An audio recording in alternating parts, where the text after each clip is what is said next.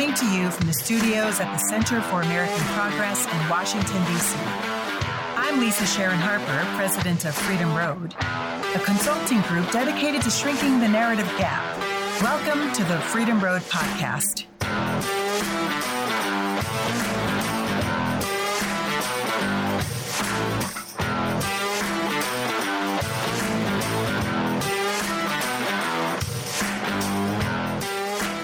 Each month, we bring together national faith leaders, advocates, and activists to have the kinds of conversations we normally have on the front lines. It's just that this time we have microphones in our faces, and you're listening in.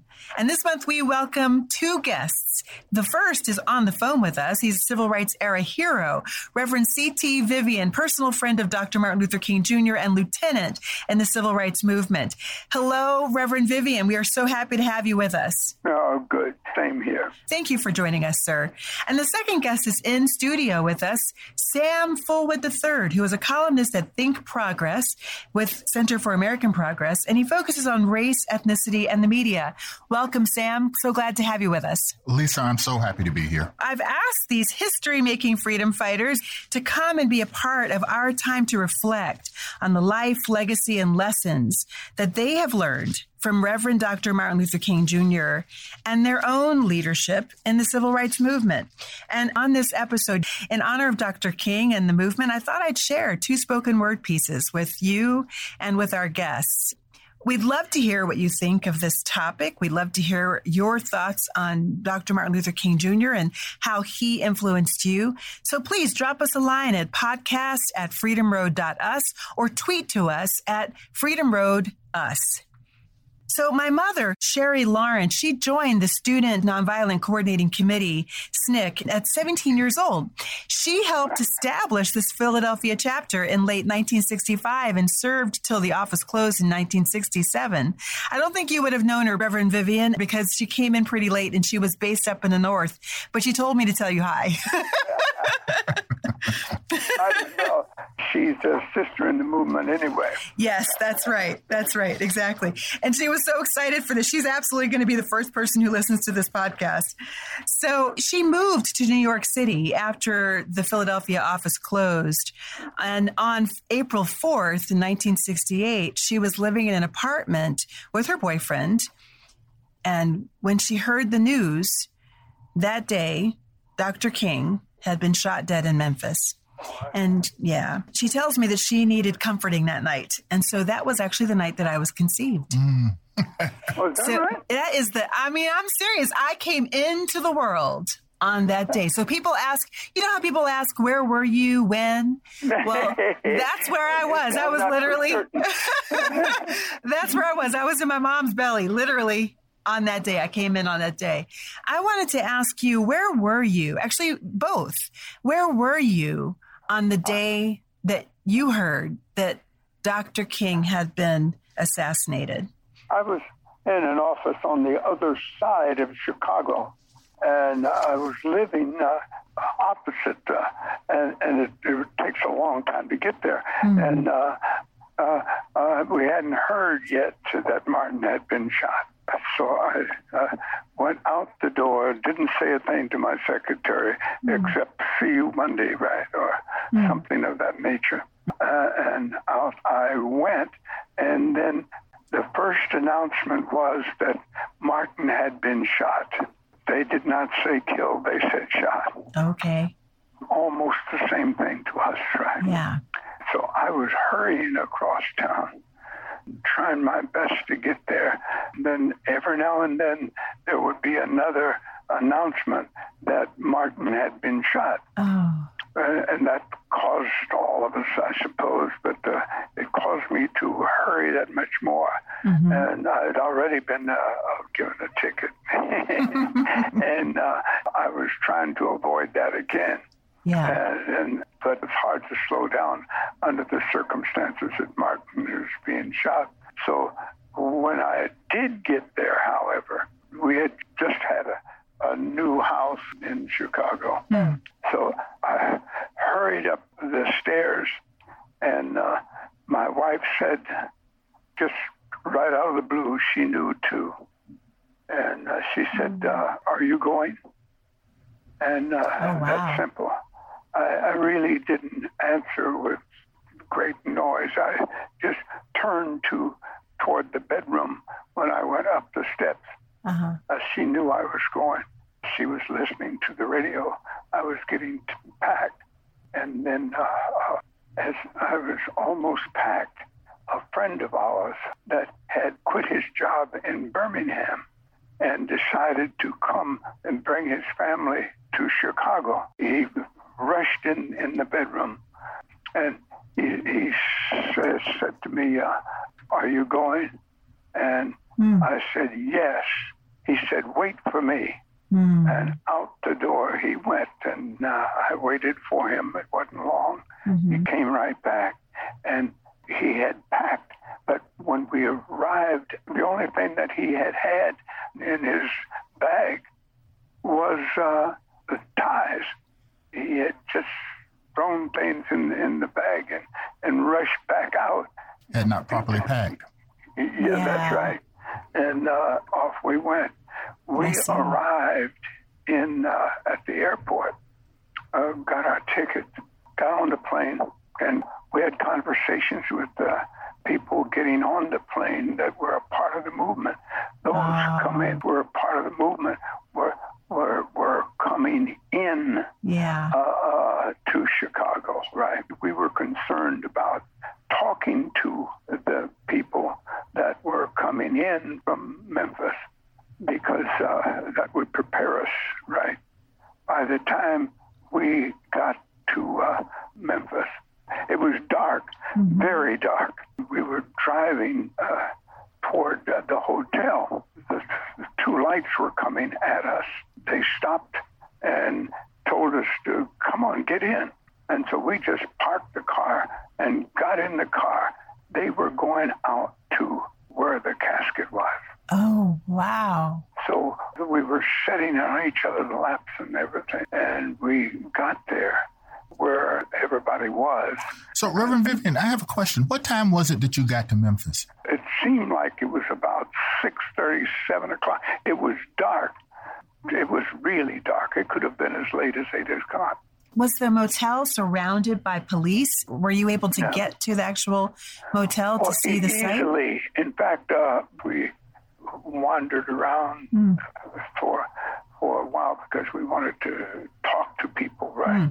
And so we did. And then after a while, we left it to the officials of both Memphis and SCLC's upper class. When you heard the news, I mean, obviously you dropped everything in Chicago and flew to Memphis. Sam, where were you? I was all of 11 years old. I remember seeing it on the news. It happened about during the news, and we always watched the news together as a family. Yeah. And they interrupted the normal news to say this because this was a national event and the local people wouldn't know anything about it. Wow. And it came as a real big shock.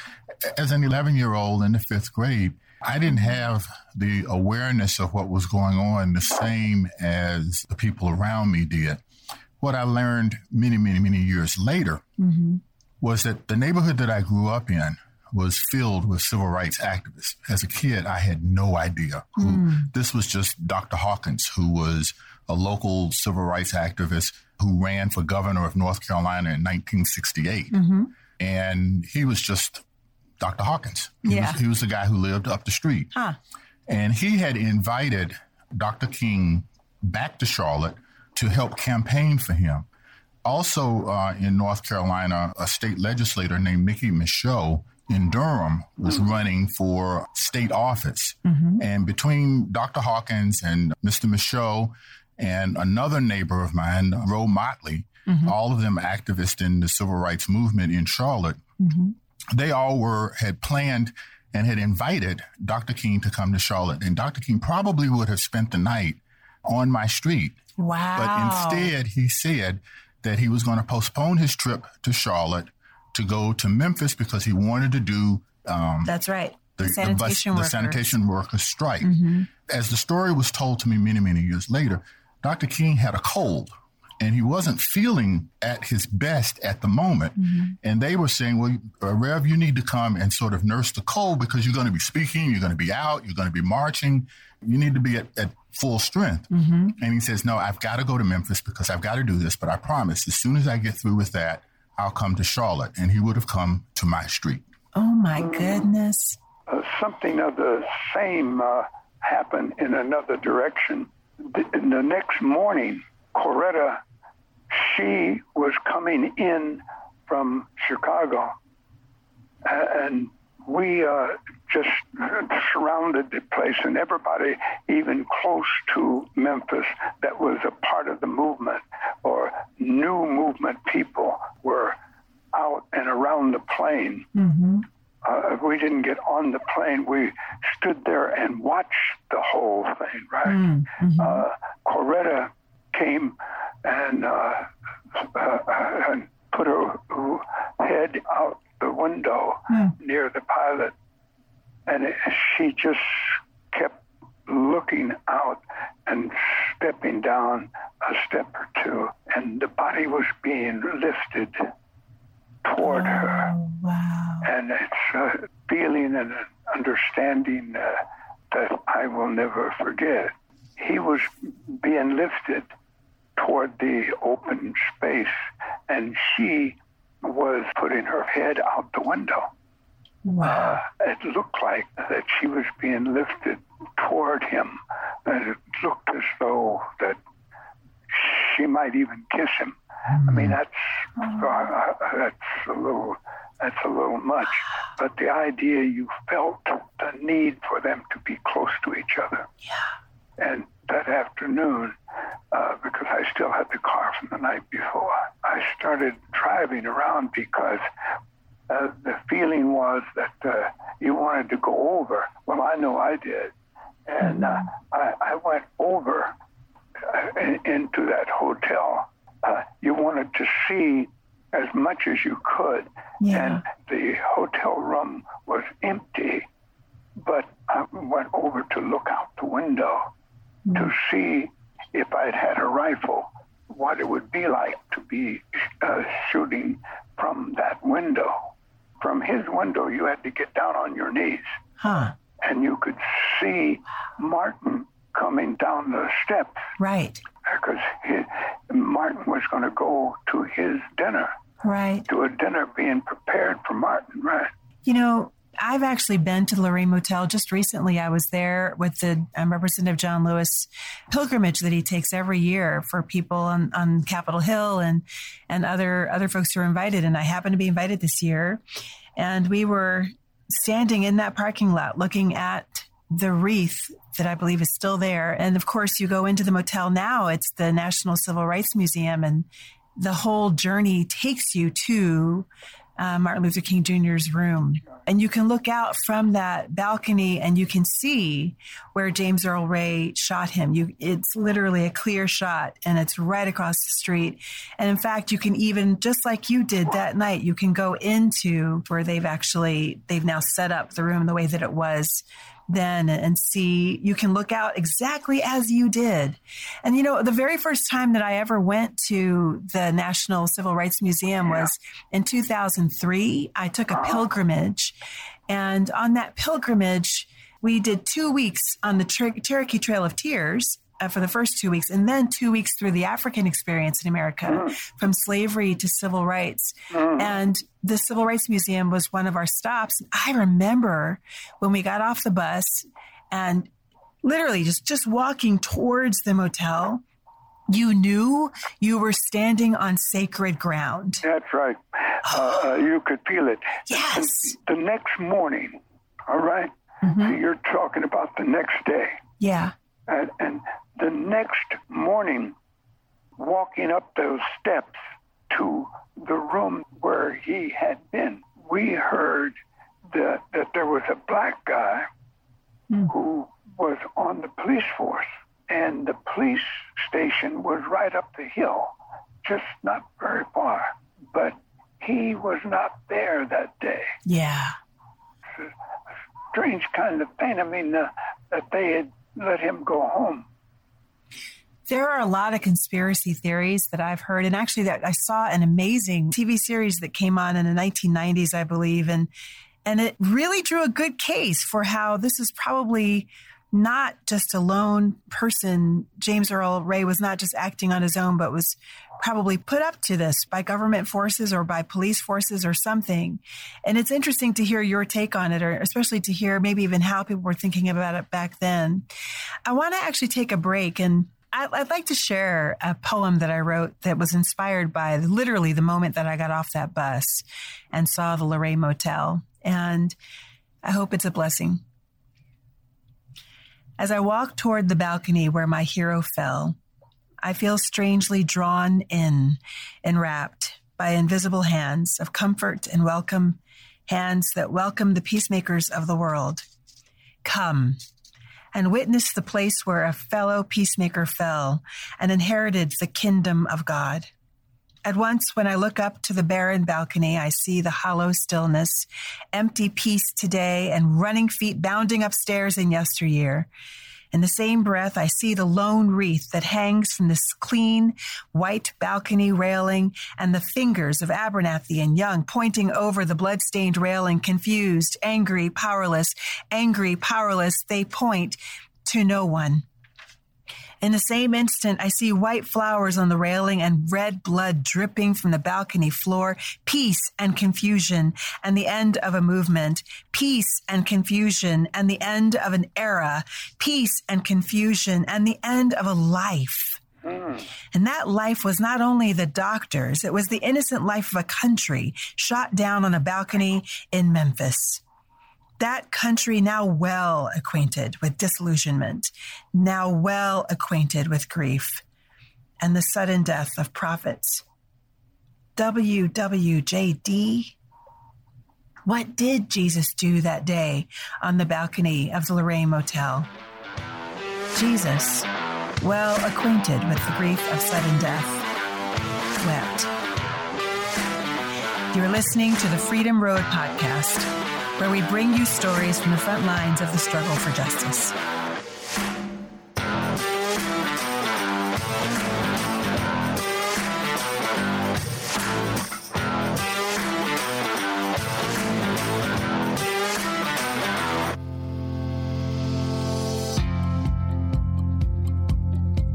The Poor People's Campaign, a national call for moral revival, is uniting tens of thousands of people across the country to challenge the evils of systemic racism, poverty, the war economy, ecological devastation, and the nation's distorted morality.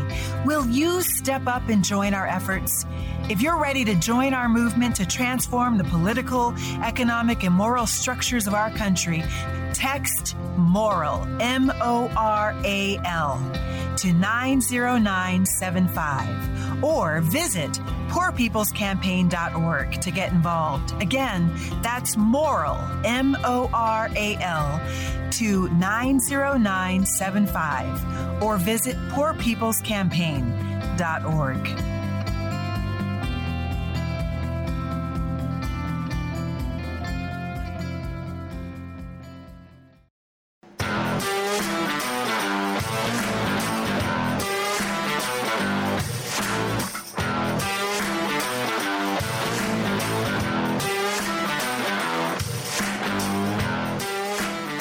Thank you so much, Reverend Vivian, for your thoughts and reflections, for going there with us.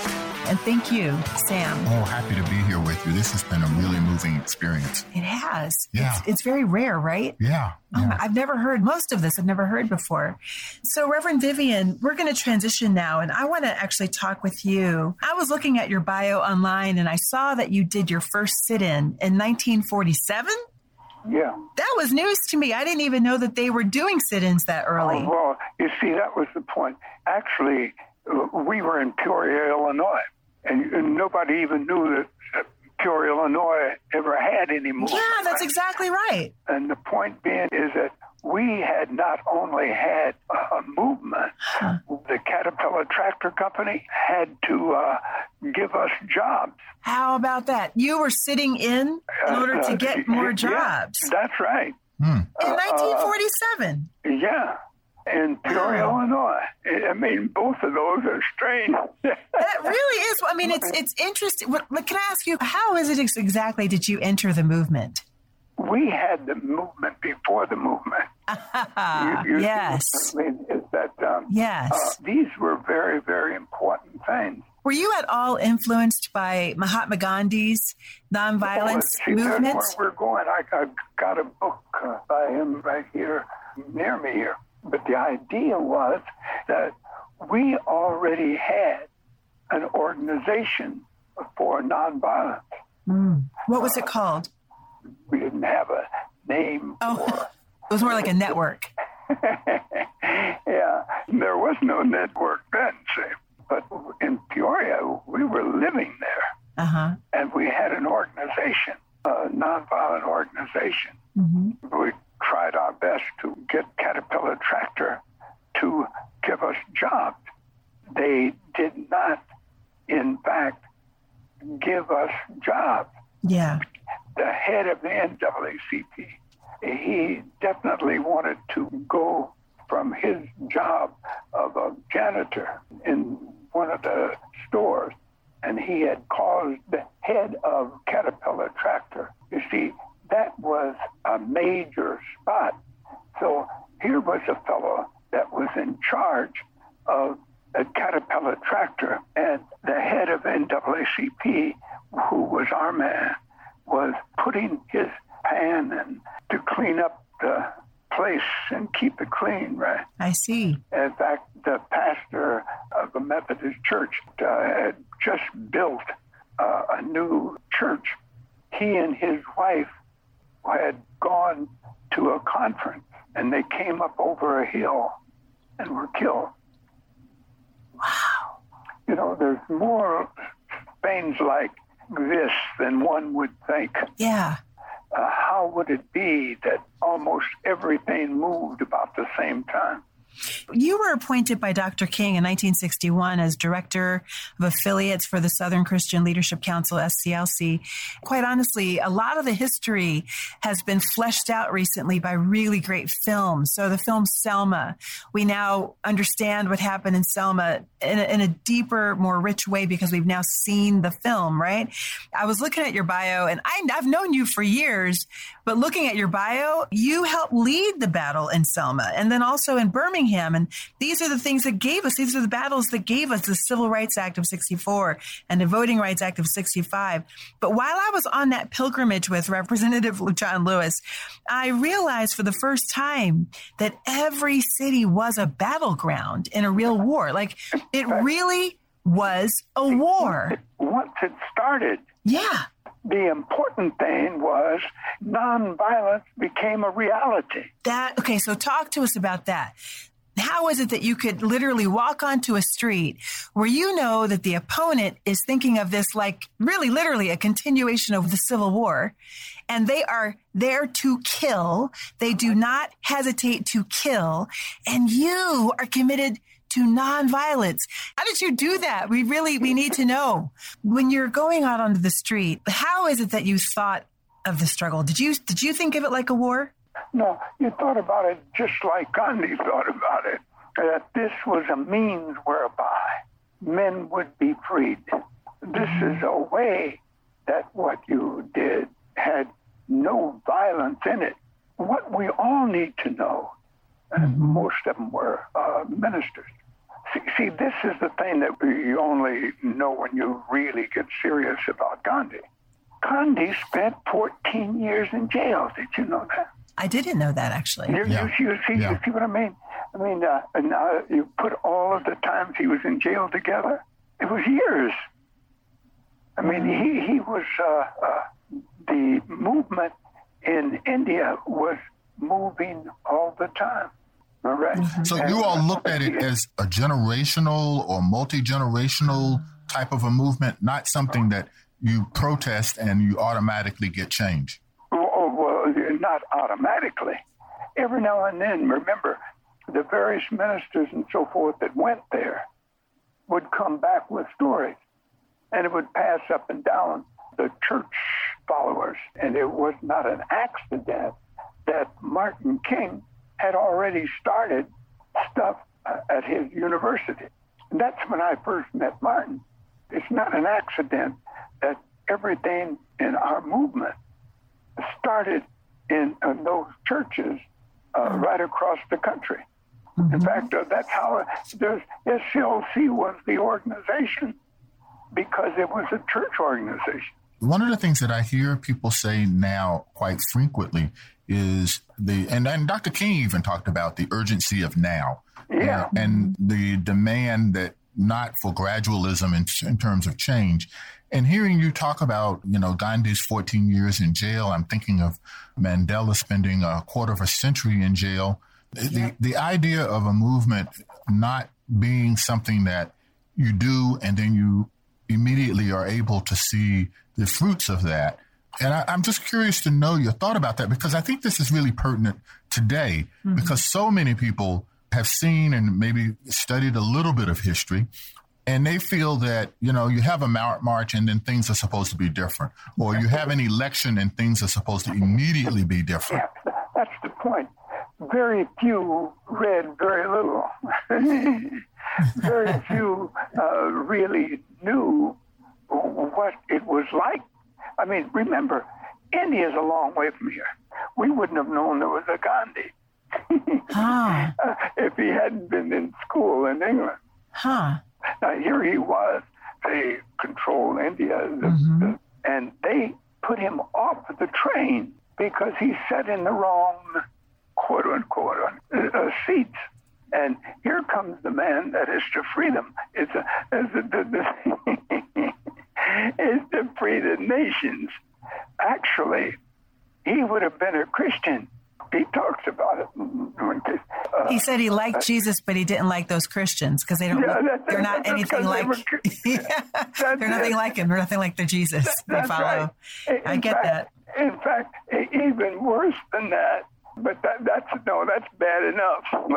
Yeah. But what I mean is that he said at one point that he would have been a Christian if he had been treated right. Wow. Well, it strikes me, Reverend Vivian, that you spent time in prison too. You were in Parchman Prison and actually were badly beaten there. Is that right? Yeah. And so, I don't think a lot of people know a lot about Parchman. Can you share a little bit with us about Parchman? Parchman was supposed to be the worst jail in the nation because it was the worst in Mississippi. And the movement had already started there. Right. Was it? In fact, Nashville's people went to be arrested. I heard that the goal was to fill Parchman Prison with protesters.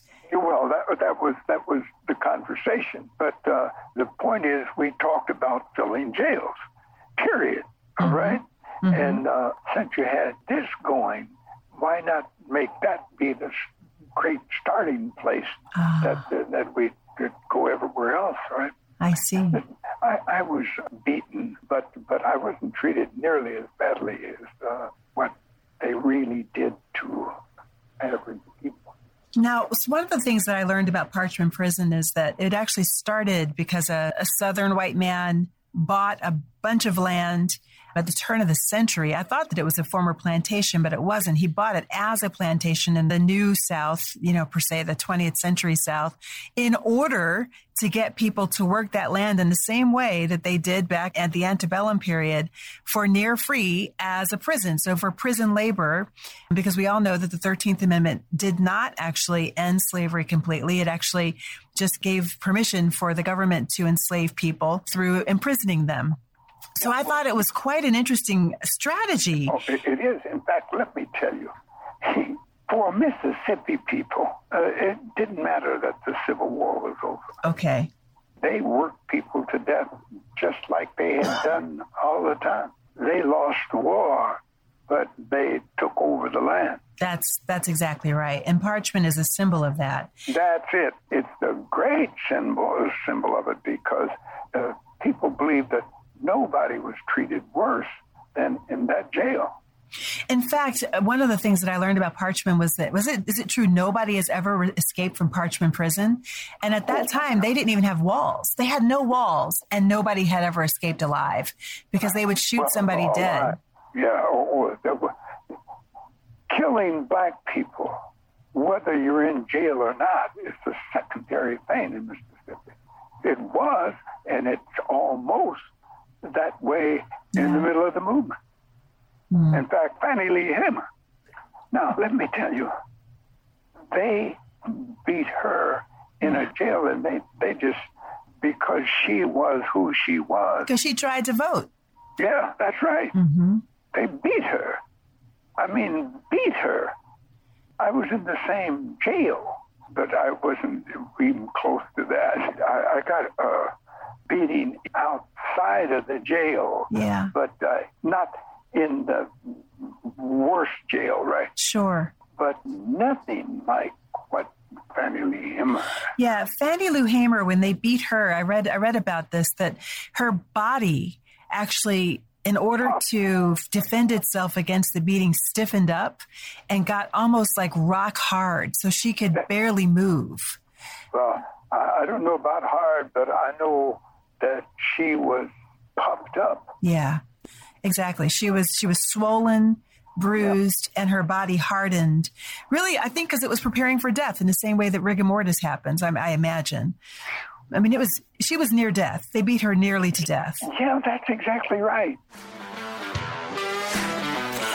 Bringing the movement to your ears from coast to coast and around the globe, this is the Freedom Road Podcast.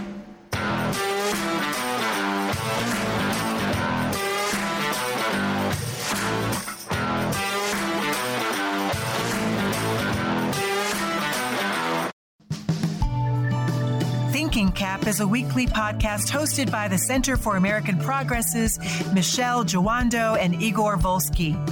In the current political moment we find ourselves in, full of protests, anger, and activist momentum, Thinking Cap hopes to lay the groundwork for the bold progressive policy ideas we need to continue moving this movement and our country forward. You can find new episodes each Thursday on Apple Podcasts, SoundCloud, and AmericanProgress.org, or wherever you get your podcasts. Also find them on Twitter at ThinkCapPod.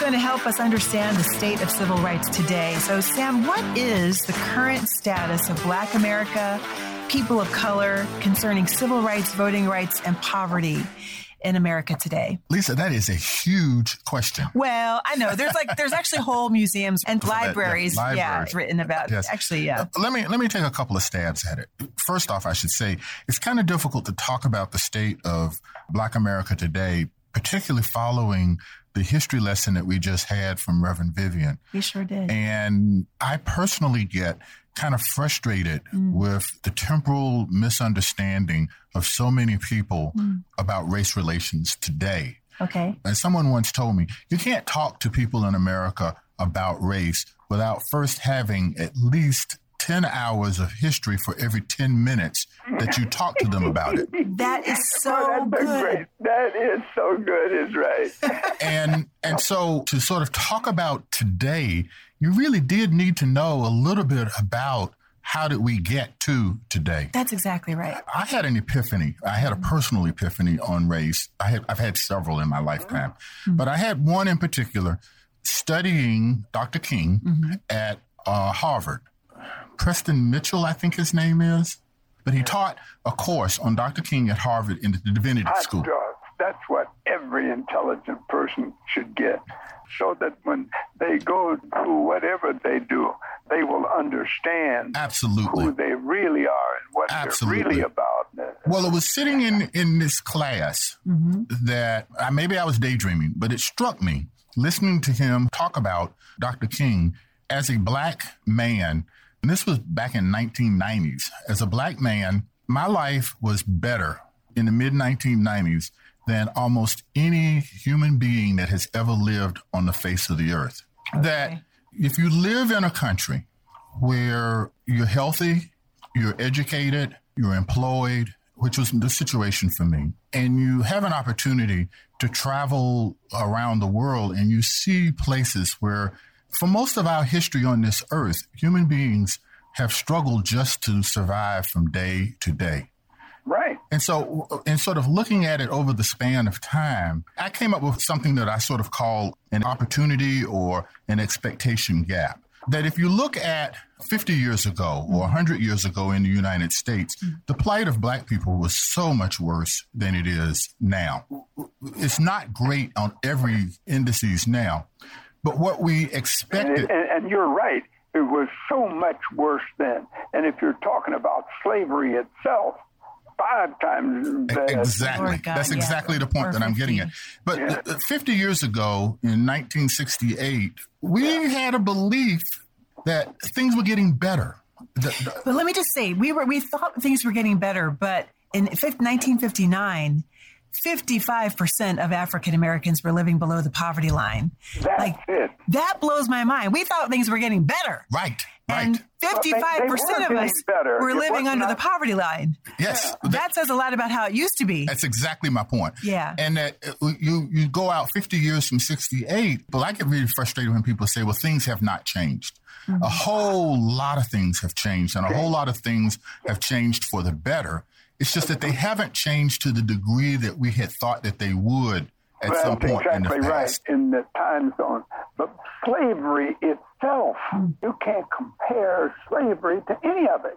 Yeah. I mean, think about that. Right. What percentage of people of African descent were enslaved, pre-Civil War? Do you know that percentage? I don't know the percentage, but I wished I did, and I think you have it. It's probably at least 80%. Oh, easily 80 to 90%. And relatively few were not enslaved. Every slave was poor because every slave, that's exactly right. had no money of their own. Right. Really. Well, they had no humanity. There's a difference between being poor. Recognition of their humanity. And they were not eligible to be poor.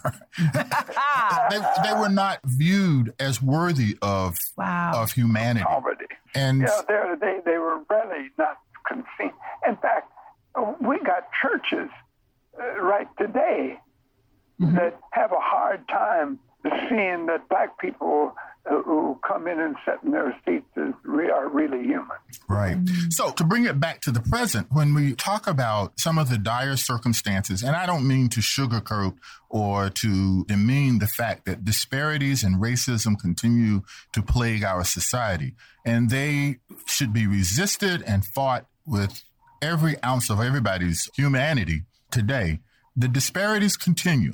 And they are real. And almost every measure of well-being in this country, people of African descent are at or near the bottom, or are at a disadvantage to majoritarian white Anglo-Saxon cultural people. Mm-hmm. And that being said, you have both the good and the bad, the best of times and the worst of times, in the sense that people tend to want to really focus most of their energies on what's bad without having some commensurate awareness of just how far we have come. Yeah. I draw a great deal of strength myself from understanding the history, and that anyone who understands Gandhi or the struggle against apartheid or the struggles that you've seen in this country against racism, the fact that we exist, that South Africans exist, that people of the African diaspora exist and thrive to the extent that they do, that they overcame slavery, ought to be ennobling and empowering and a reason to make you want to continue on. You asked the question a little bit earlier about going into the streets and knowing that, you may be harmed. If you know your history, you are empowered to be able to do that. Yeah. And you know that you're doing it for a cause that is greater than your momentary comfort. Exactly. And I wonder if that's actually what people in the civil rights movement and era held with them. Because I'll tell you, I faced that moment and I almost faltered. I almost did not go out on that street. But it was really the depth of the faith that I prepared up to that moment that literally gave me the inside, the core to be able to step onto the street and with every step declared, right now, I'm stepping forward and it's an act of love, right? So, well, Lisa, not everybody's a freedom fighter. No. And not everybody ought to be. I read Isabel Wilkerson's marvelous book, The Warmth of Others. That's the book I like. Yes. Yeah. She makes the point that during the Great Migration, there was a struggle among communities of African Americans in the South. Mm-hmm. Should we go or should we stay? Should we go and improve our personal lot or our family's lot and then bring them along? Or should we stay here and struggle against it? Go north or stay in the South. Mm-hmm. And in some cases, should we stay in the South simply because it's just more comfortable? Mm-hmm. We don't know what's going to be in the other place. I left the South when I was 6 years old. My parents took me out when I was ready to go to school. They did the best they could for me until then. They left Missouri and came over to the first non-segregated state.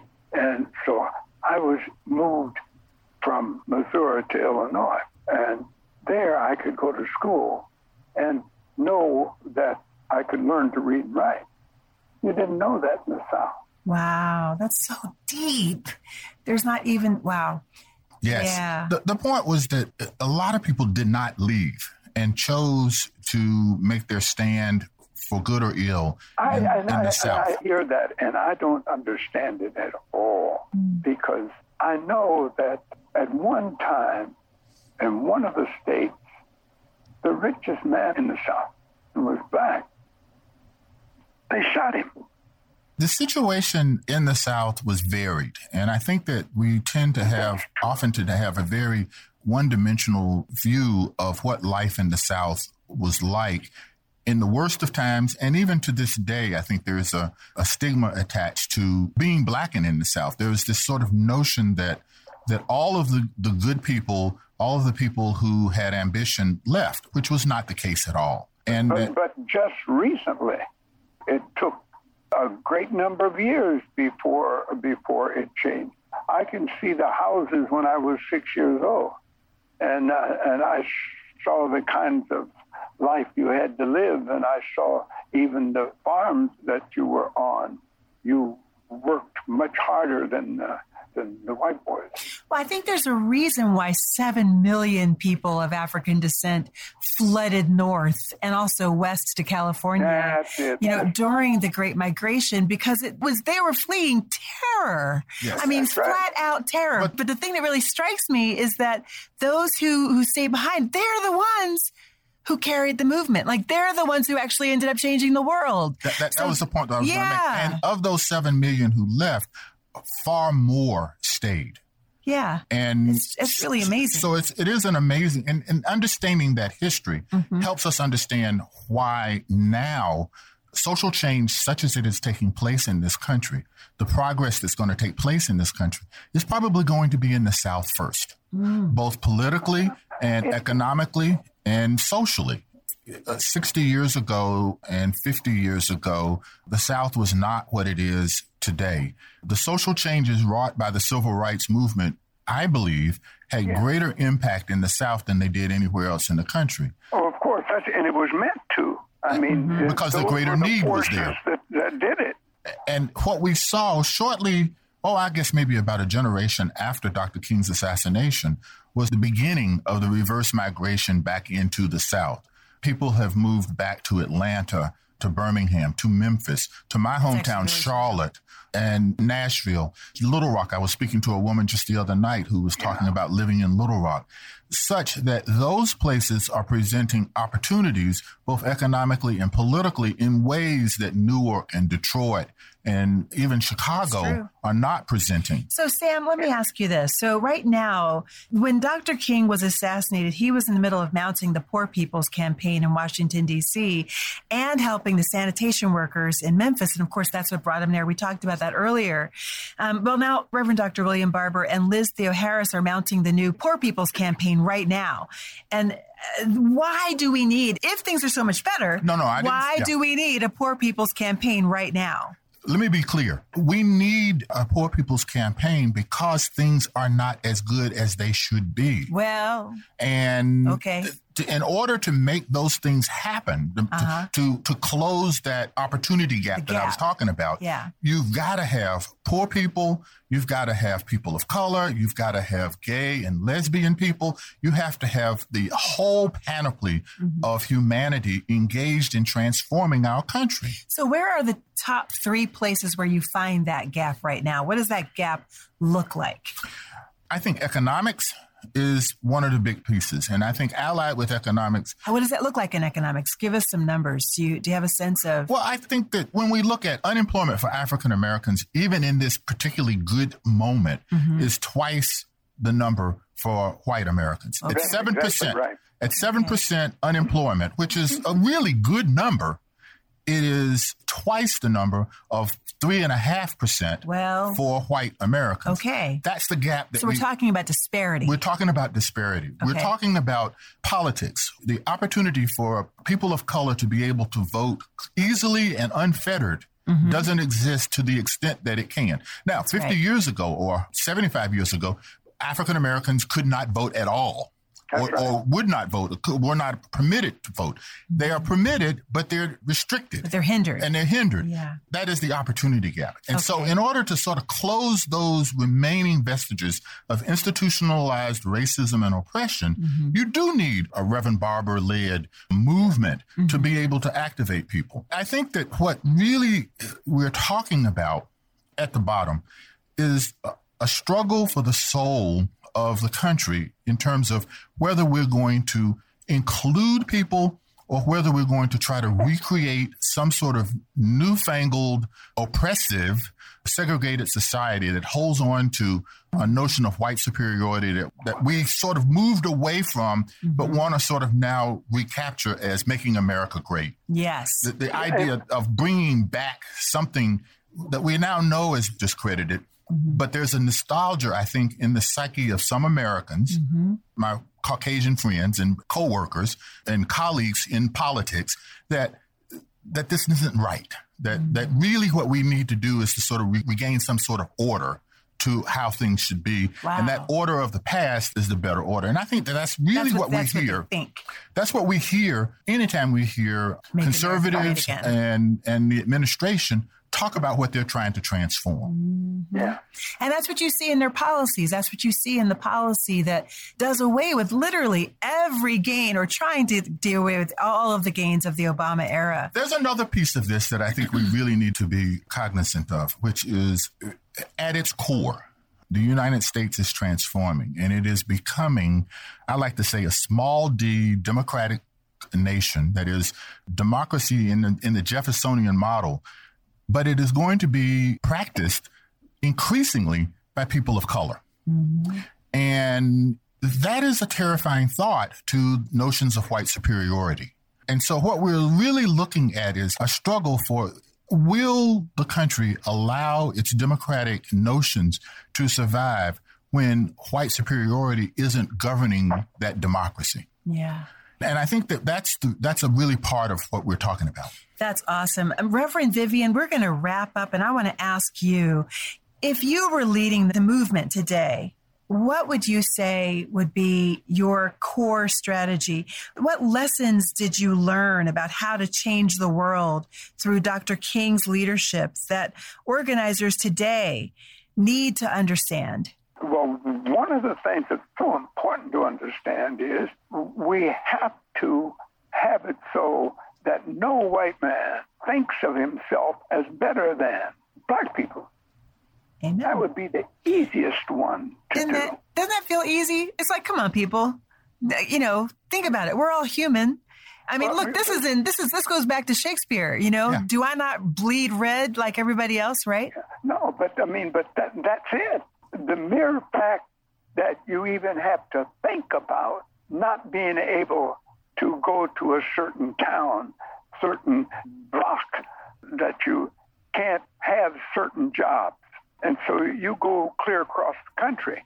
That alone is a tremendous thing, so that you know that certain other things are on your side, at least that you've got a better chance of living a decent life. Reverend Vivian, what scripture carried you through your work more than any other scripture? Oh, to me, it's Jesus in the New Testament. The rest of it is conversation. Wow. I love that. In fact, Jesus is the only one that makes good sense. And we treat him badly. Love one another as I have loved you. Right? Yes. We haven't reached it yet. Well, I would like to share with you as a way of saying thank you, and also with you, Sam, and with our listeners, another poem. I promised you two, so here's my second, and we'll close with this. This is called Visions of the Possible. And again, it was inspired by that same pilgrimage that I took back in 2003. And Reverend Vivian, you are actually in this poem. So I'm excited to share it with you. Poem? And you are. I wrote you in. But it's a way for me to say thank you. I'm crying now, not out of sadness, but profound gratefulness. Thank you, saints of the movement, who died so that I could stand in line and vote. I want to thank the saints who marched holes in their shoes so that I could teach in any school and sit anywhere I want and go to any school and live in any home in any part of town. I want to thank you. Thank you, Ed King. Thank you, Dave Dennis. Thank you, James Meredith, and Fannie Lou Hamer and Annie Devine. Thank you, Daisy Bates, for organizing the 9 little ones. And thank you, Elizabeth Eckford, for mustering the courage to walk through that jeering crowd that exposed the face of hate in America. Thank you, Diane Nash, and Dory and Joyce Ladner, and Ruby Sales, and Charles McLaurin, and C.T. Vivian. And thank you, Mom, for standing up to injustice. Thank you, Mom. I like that. For looking it in the face and speaking truth in love to power. And thank you, James Chaney and Andrew Goodman and Mickey Schwerner. You gave your lives. You gave your lives, your very lives, for me.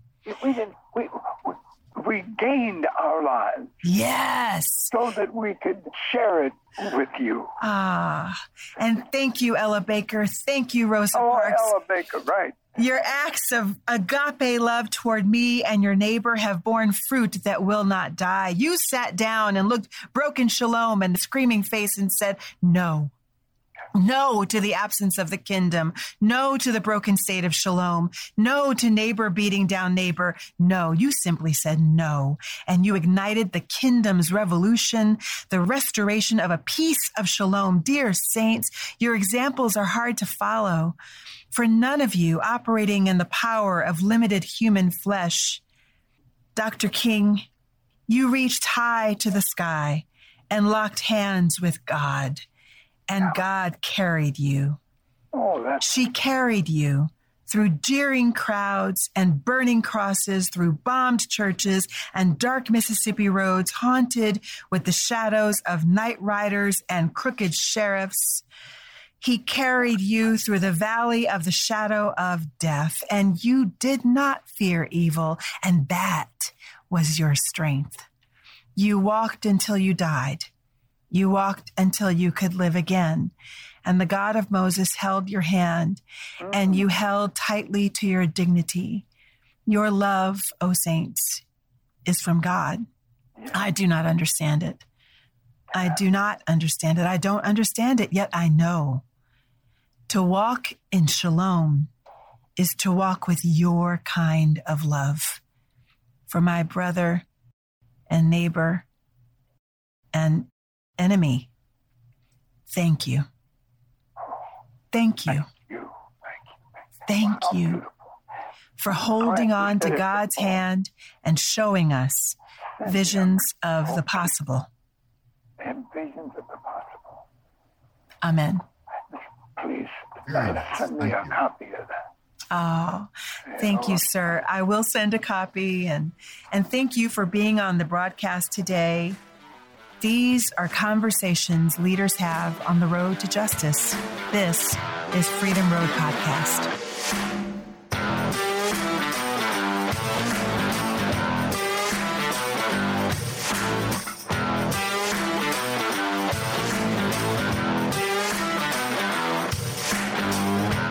for joining us today. The Freedom Road podcast is recorded at the studios of the Center for American Progress in Washington, D.C. This episode was engineered and edited by David Dalt of Sandberg Media, and Freedom Road podcast is produced by Freedom Road LLC. We consult, coach, train, and design experiences that bring common understanding, common commitment, and lead to common action. You can find out more about our work at our website, freedomroad.us. We invite you to listen again next month. New episodes drop on the first day of each month. Join the conversation on Freedom Road.